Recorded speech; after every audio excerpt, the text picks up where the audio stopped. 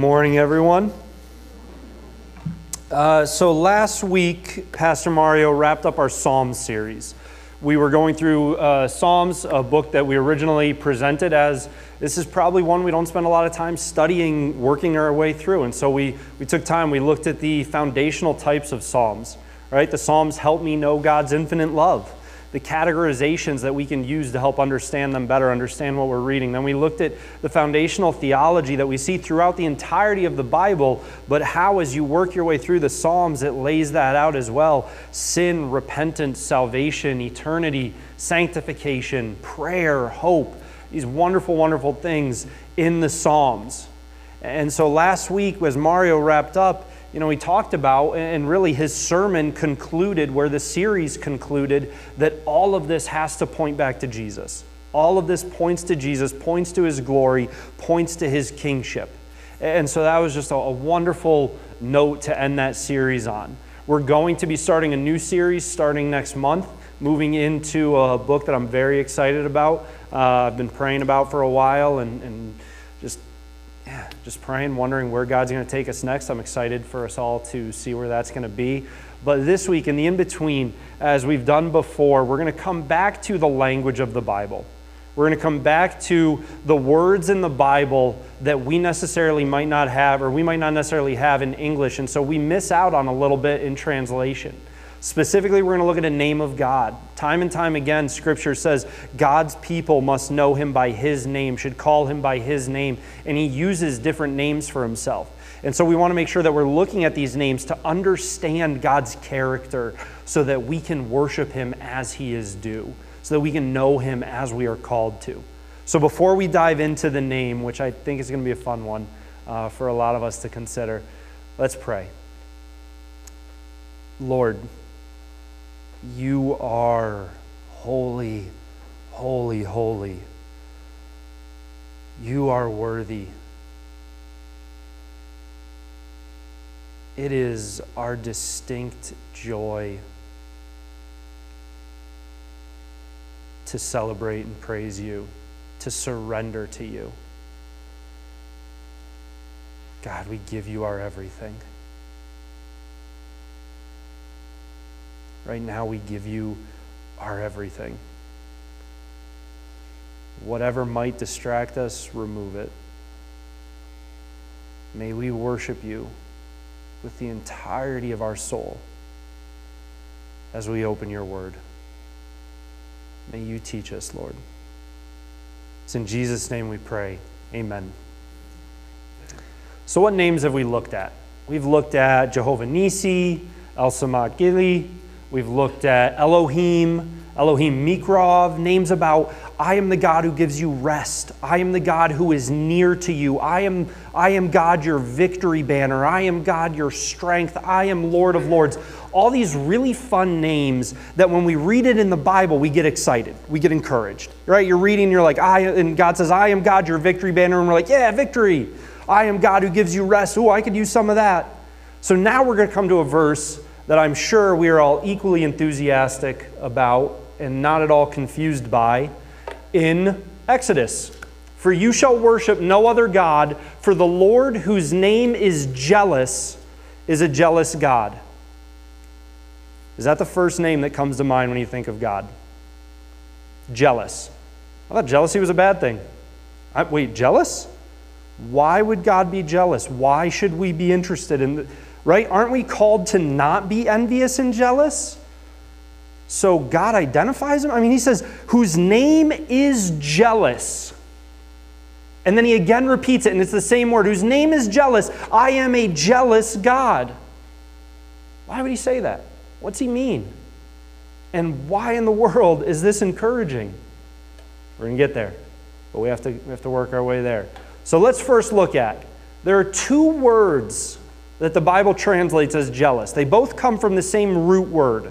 So on the one side of your screen, you have the root word, this base word, and then out of that, we get two words in the Hebrew that we translate as jealous. One is Kanna, or Kanna, and that can be angry, envy, passionate. It can be used to talk about rivalry. So you'll see that word pop up frequently in the Old Testament. Kanna. Then you have Kanna. That word, that translation only appears 6 times in the Old Testament. That translation of jealous only appears 6 times, and it is only ever used with God. See, the other versions, they can be used to talk about people and about their pettiness and about their immaturity and about their wrong response. But then you have Kanna, and from it we get El Kanna. You might see Elohim Kanna. And that means God who is jealous. And this is an appropriate, holy jealousy. This is a jealousy different from yours and mine's immature jealousy, petty jealousy. I was at Home Depot this past weekend and I bought myself something. And the guy behind me in line was like, "Oh, that's awesome. That's a great day, right? Anytime you get a new workbench, that's a great day." He was like, "I'm really happy for you. A little jealous for myself, but really happy for you." That's Kanna. That's personal, self-focused, self-seeking, immature Kanna. God, El Kanna, 6 times only about the Lord. This is what he says time and time again. Exodus 20, verse 5. "You shall not bow down to them," talking about idols, "you shall not bow down to them or serve them, for I, the Lord your God, am a jealous God." Exodus 34:14, which we read a moment ago. "For you shall worship no other God, for the Lord, whose name is jealous, is a jealous God." Deuteronomy 4:24, "For the Lord your God is a consuming fire, a jealous God." Deuteronomy 5:9, "You shall not bow down to them or serve them, for I, the Lord your God, am a jealous God." In Deuteronomy 6:15, "For the Lord your God in your midst is a jealous God." Yeah, I know those verses all said the same thing, in essence. So why do we read all of them? To show that this is not a one-time flash-in-the-pan fleeting thing. What do we know about God? What does he tell us about himself? He is unchanging. Who he was yesterday is who he is today, is who he will be tomorrow. There is no variation in him. There is no shifting in him. So time and time again in his word, he tells us, "I am a jealous God." I am jealous. What is he jealous for?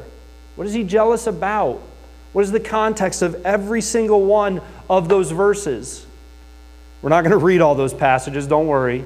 We read Deuteronomy 4:24. You have to really read Deuteronomy 4:15-40 to get the full context. We read Exodus 25. You have to read the surrounding verses, verses 4-6, to get the full context. So for every one of those verses that we read, they fit into a larger chunk of Scripture, and that context is crucial. And as we read that context, when we study that context, we see that every time God identifies himself as jealous, it is in regards to the object, the focus, the nature of our worship as his people. He is jealous for our worship. Like I said a moment ago, but this is not a petty, immature jealousy. This is an appropriate, holy jealousy. So why is God so adamant about his jealousy for our worship? Be honest. Are you maybe tempted to think that's kind of self-serving? Right? If I said, "Hey, I'm jealous for your attention," well, isn't that a little self-serving? No, so we have to understand why does God take this so seriously? Why does God treat this with such gravity? Look at what happens when we divest our worship from the Lord, when we allow idolatry to creep into our lives. See, God is so jealous for our worship because worshiping anything or anyone else leads to destruction. So in his jealousy for our worship, God is showing that he wants what is best for us. He knows the consequences of false worship. And he is guarding us. He is desperately warning us. He is calling us to true worship. He is jealous for that true worship. Listen to the consequences of anything else. This is Psalm 115, verses 1-8. Some of these passages are going to get a little long. Listen to these words. "Not to us, O Lord, not to us, but to your name give glory, for the sake of your steadfast love and your faithfulness. Why should the nations say, where is their God? Our God is in the heavens. He does all that he pleases. Their idols are silver and gold, the work of human hands. They have mouths but do not speak, eyes but do not see. They have ears but do not hear, noses but do not smell. They have hands but do not feel, feet but do not walk, and they do not make a sound in their throat. Those who make them become like them. So do all who trust in them. God lays out, I am the only one holy. Those idols are dead. I mean, that's what he's getting at. They have mouths but do not seek, eyes but do not see, ears but do not hear, noses but do not smell, hands but do not feel, feet but do not walk, throat that makes no sound. That's dead. That's pointless. And what does God conclude? He says, those who trust in them become like them. Those who trust in idols are destroyed. Isaiah 57:13, when you cry out, let your collection of idols deliver you. The wind will carry them all off, a breath will take them away. But he who takes refuge in me shall possess the land and shall inherit my holy mountain. Idols are temporary. Idols are fleeting. It might feel good now, it might work now, but it's gonna die. It's not gonna mean a thing in eternity. God warns his people of this, of false worship. Jeremiah chapter 10. Hear the word that the Lord speaks to you, O house of Israel. Thus says the Lord, learn not the way of the nations, nor be dismayed at the signs of the heavens, because the nations are dismayed at them. Oh boy. Learn not from the nations, nor be dismayed at the signs around you, because the nations are dismayed at what's going on. As the church in the last 20 years, looking at what's going around us, have our conversations indicated that we're dismayed? Is it possible that we've learned more from the nations around us and we're dismayed at what they're dismayed about rather than standing firm in the hope of what we know to be true? Is it possible our freaking out, our panicking, our fear, our anxiety about everything going on around us indicates that we've learned more from the nations because they're panicked and they're afraid and they're freaking out? That's what idolatry gets you. Learn not the way of the nations, nor be dismayed at the signs of the heavens, because the nations are dismayed at them. For the customs of the peoples are vanity. A tree from the forest is cut down and worked with an axe by the hands of a craftsman. They decorate it with silver and gold. They fasten it with hammer and nails so that it cannot move. Their idols are like scarecrows in a cucumber field, and they cannot speak. They have to be carried, for they cannot walk. Do not be afraid of them, for they cannot do evil, nor is it in them to do good. There is none like you, O Lord. You are great, and your name is great in might. Who would not fear you, O King of the nations, for this is your due. For among all the wise ones of the nations and in all their kingdoms, there is none like you. This is what the Bible says. I'm not trying to be rude in this next verse. This is what the Bible says. Here's idolatry. Here are the people who worship idols. Here is the real God, none like you. And then God says, they are both stupid and foolish. The instruction of idols is but wood. There is no other word for worshiping idols than sheer stupidity. You think that tissue box is going to save you? How many of you, your life's on the line, and you're like, man, if I could just get that tissue box, I'd be okay.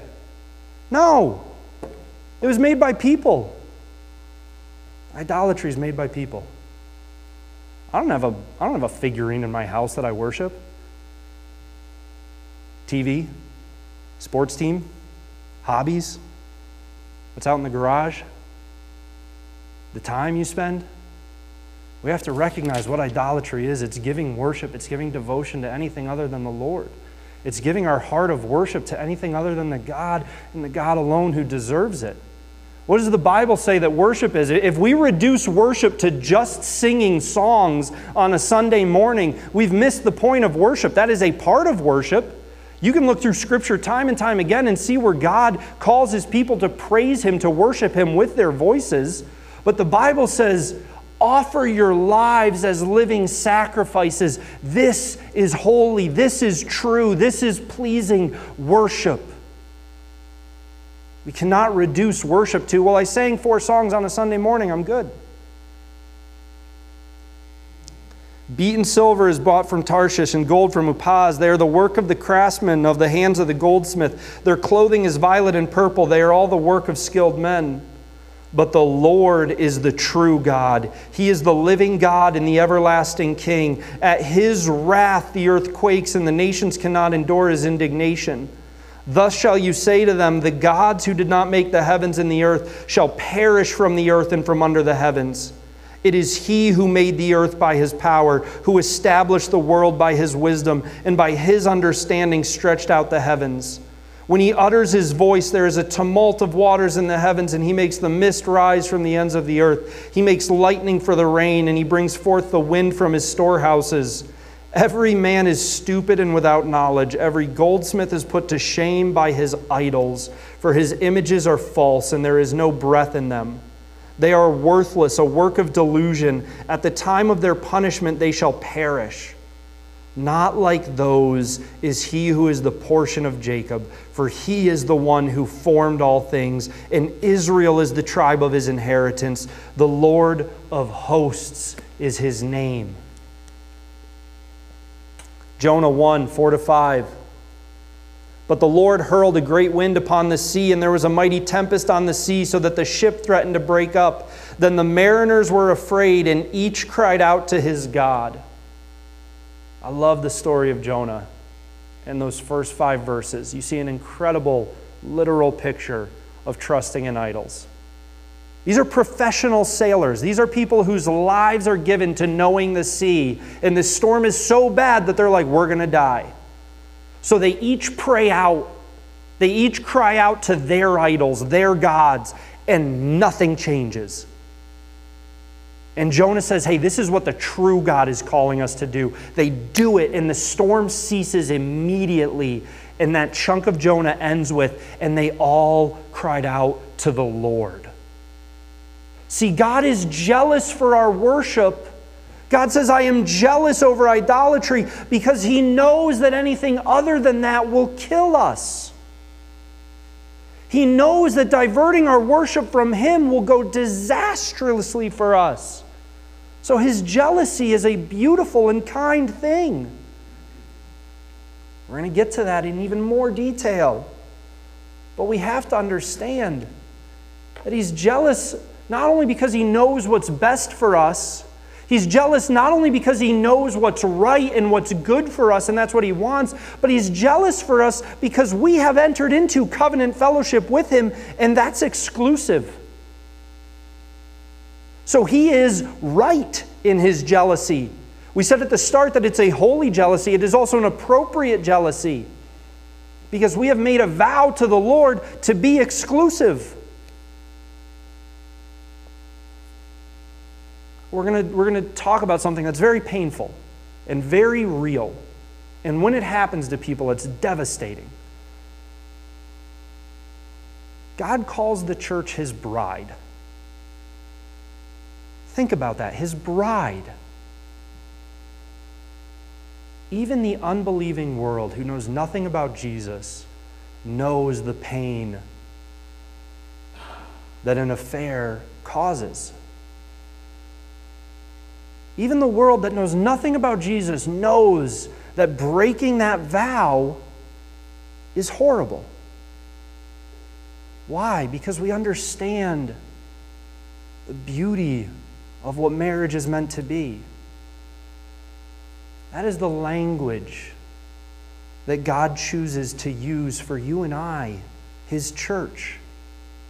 If you ever feel unloved, if you ever feel unwanted, my brother or sister in Christ, God calls you His bride. There has never been an expression of love like that. Don't ever forget that. But remember that in that, God is right to be jealous because covenant fellowship is exclusive. Deuteronomy 4:24, which we already looked at, but what was the first half of that verse? For the Lord your God is a consuming fire, a jealous God. Deuteronomy 9:3, know therefore today that he who goes over before you as a consuming fire is the Lord your God. Joshua 24:22, then Joshua said to the people, you are witnesses against yourselves that you have chosen to serve the Lord, to serve him. And they said, we are witnesses. This is in that chunk of Joshua where he lays out, here are your options. The gods of your forefathers, the gods of the people around you, the gods that will tempt you today, or the true Lord, who are you going to worship? And they say, the Lord. And he says, okay, you're witnesses. This is a covenant. You have accepted the terms of this. And they say, yeah, we accept it. We get it. We know it's exclusive. Isaiah 42:8, I am the Lord, that is my name. My glory I give to no other, nor my praise to carved idols. Hebrews 12:28 and 29, let us offer to God acceptable worship with reverence and awe. Why? Let us offer to God acceptable worship with reverence and awe. Why? For our God is a consuming fire. Consumption, totality, everything. We use that phrase. We use that phrase to describe movies. Anybody remember when Taken came out, Liam Neeson, where he single-handedly defeated like half the world? And what they talked about in the trailers are like consumed by a need to protect his family.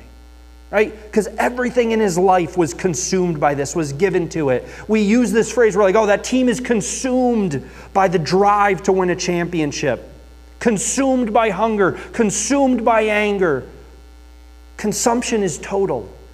Consumption is all. Consumption is everything. God is a consuming fire. It's exclusive.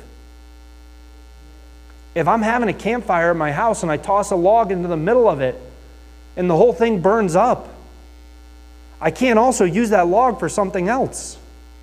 Why? Because it's consumed by the fire. There's one use, one purpose, one way that it is spent. Covenant fellowship with the Lord is only that. So God is holy in his jealousy. God is right in his jealousy. And why is that a good thing? Why is that a great thing for us to remember? Why is this? Why do I want you all to desperately recall that God's name is El Kanna? On your worst days, on your hardest days, on your toughest days, I really hope you think of El Kanna. Why? Not to feel guilty. Not to feel shame. Those are tools of the enemy. The Holy Spirit uses conviction. If he convicts us, okay, obey. Respond to it. But I want you to remember El Kanna. I really hope, and this time I use hope, not in the biblical certainty, but hope in the desire. I really desire that we as a church would remember God's name is El Kanna, because let's go back to that root word and realize where the jealousy comes from. See, that root word that we translate into two different types of jealousy, that root word means zeal. It means passion for. It's a zealousness that is unmatched. So knowing God is jealous over our worship should remind us that it's because he is zealous for, he is passionate about what is best for us. Why? Because of how deeply he loves us. Because of how deeply and perfectly he cares about you. How many of you would believe me if I said anytime Violet wants to play outside, I take her down to 71 and leave her in the middle of traffic? Have fun. No, of course not, because I love that little girl with everything I have. And so I want what is best for her. I am zealous for my daughter. So I am jealous over her safety. God wants what's best for us. He knows idolatry is not it. He knows that only worship of Him is what's right for us. And so He is jealous over our worship because of how deeply He loves us. If Joe came up to me and were like, dude, check out this new fishing equipment I got.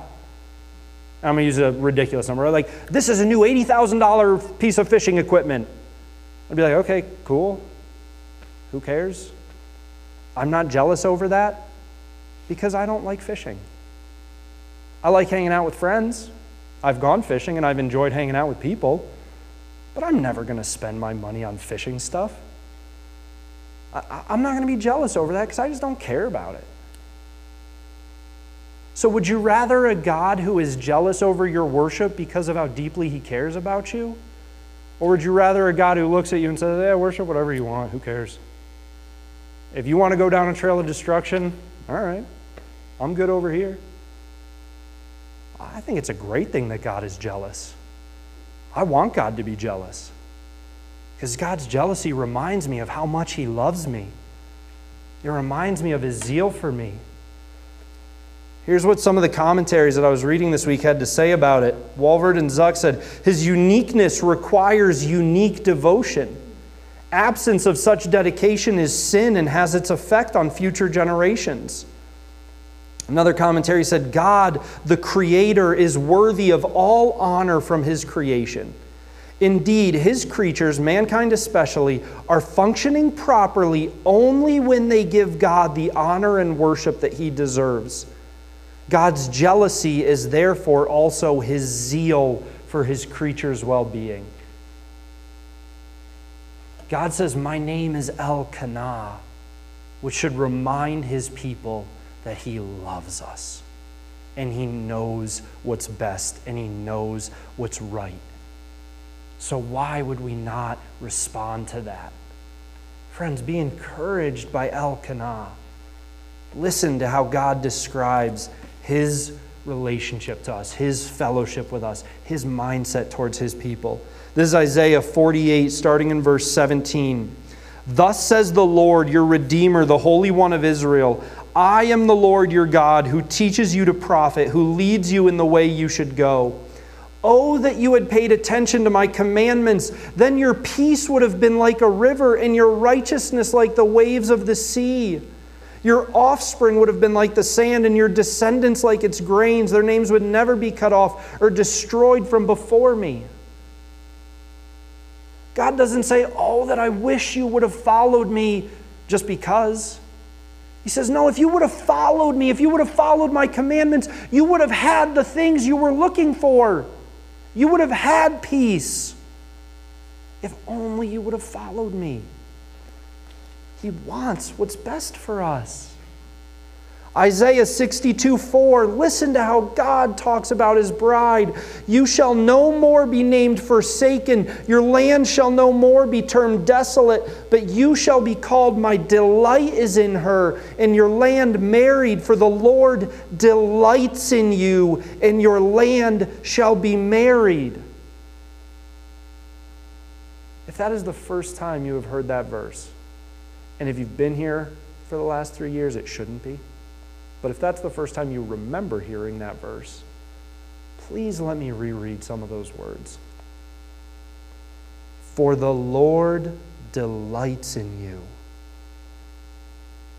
What lie is the enemy going to come at you with that trumps God delighting in you? I mean, think about it. What name could the enemy possibly try and convince you of that is not infinitely, beautifully, perfectly dwarfed by God saying, I delight in you. I delight in my people. Come on. That's enough for the hardest day. That's unbelievable.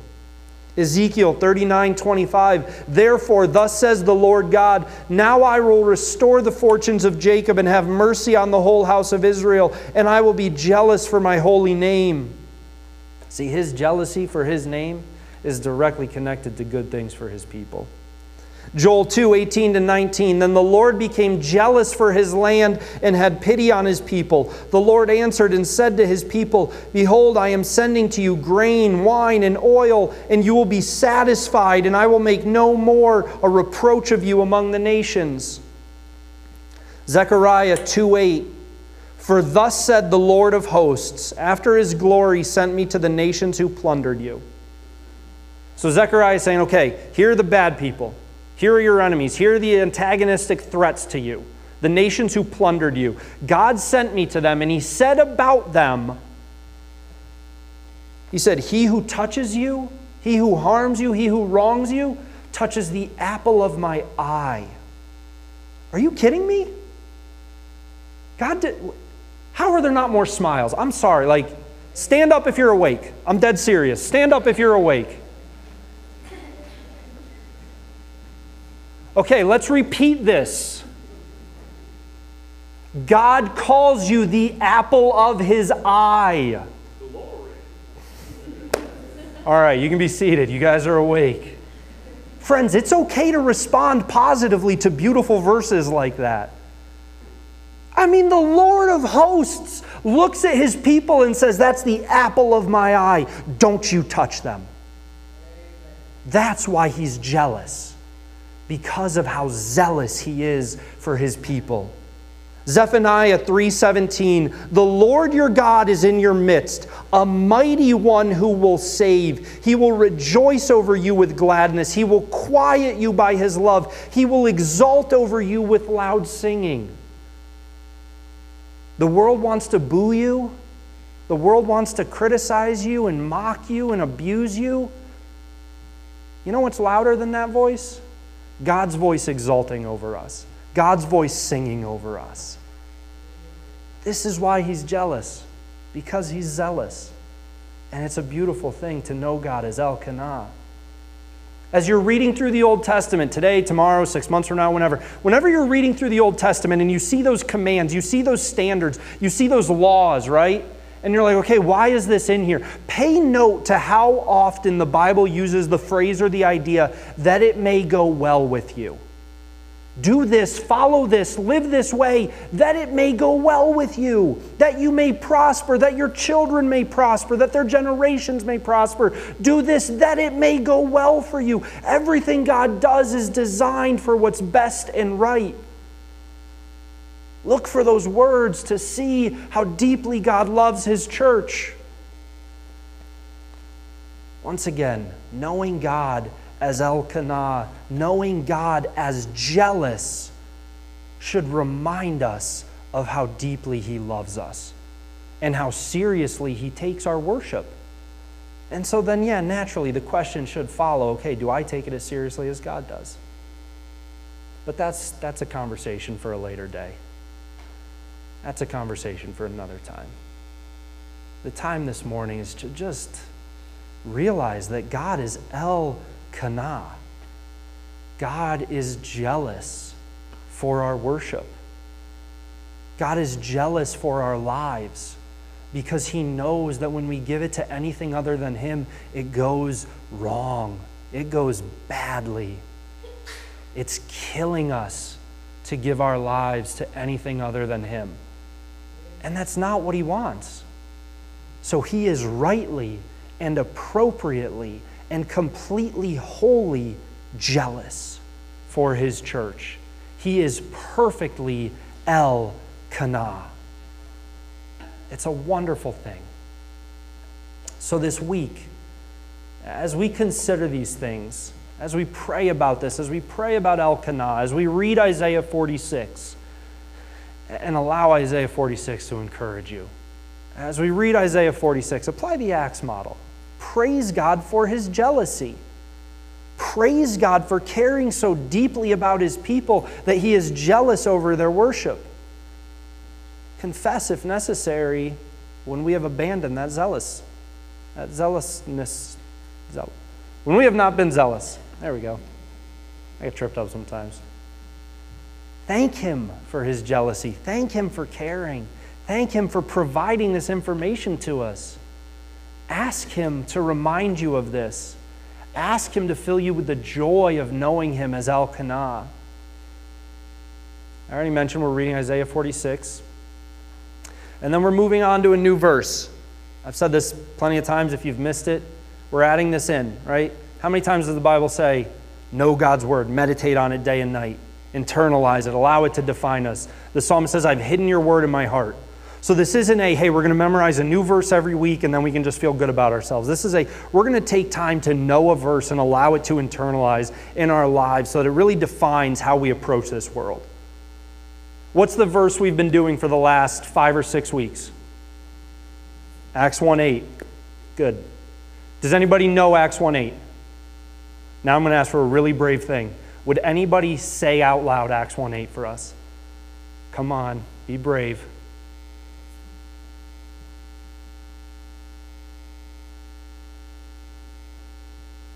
All right. I can only assume that's because speaking out loud is intimidating. And okay, that's fine. If it's because you've enjoyed me talking about Acts 1:8 and you've been like, man, I hope other people are doing that, but I'm not going to do it. Why not? We don't do these things just for fun. I know Acts 1:8. I want you guys to know it. I want our church to know it. I want our church to live it. Acts 1:8, but you will receive power when the Holy Spirit comes upon you, and you will be my witnesses in all of Jerusalem, Judea, and Samaria, and to the ends of the earth. This needs to define our lives. This sense of mission, this sense of calling, this sense of purpose. This joy of being filled with the Holy Spirit, of being empowered for this. We need to know this. We also need to know Acts 2:42, talking about the early church. And they were devoted to the fellowship, the teaching of the apostles, the breaking of the bread, talking about communion and prayer. The early church was devoted to these 4 things. Consumed by could be another way you say that. Zealous for these 4 things. I challenge you to name a time when the church has been more evangelistically effective than in Acts. What's it say about the church in Acts? Thousands were being added to their number daily. I don't think you can describe the American church like that. The church was most evangelistically effective when it was most zealous for the things of God. So now we're going to move into knowing Acts 2:42. We're going to keep looking at this verse. We're going to allow it to saturate our lives. We're going to pursue its saturation of our lives. We're going to give ourselves to knowing this verse and living this verse and internalizing this verse. So this week, begin to work on memorizing Acts 2:42. Put it in your car, put it on your mirror, tuck it in your shoes, wherever you need to put it, however many places you need to put it, so that it is on your mind. Let's allow God's word to cut and pierce and refine and hone.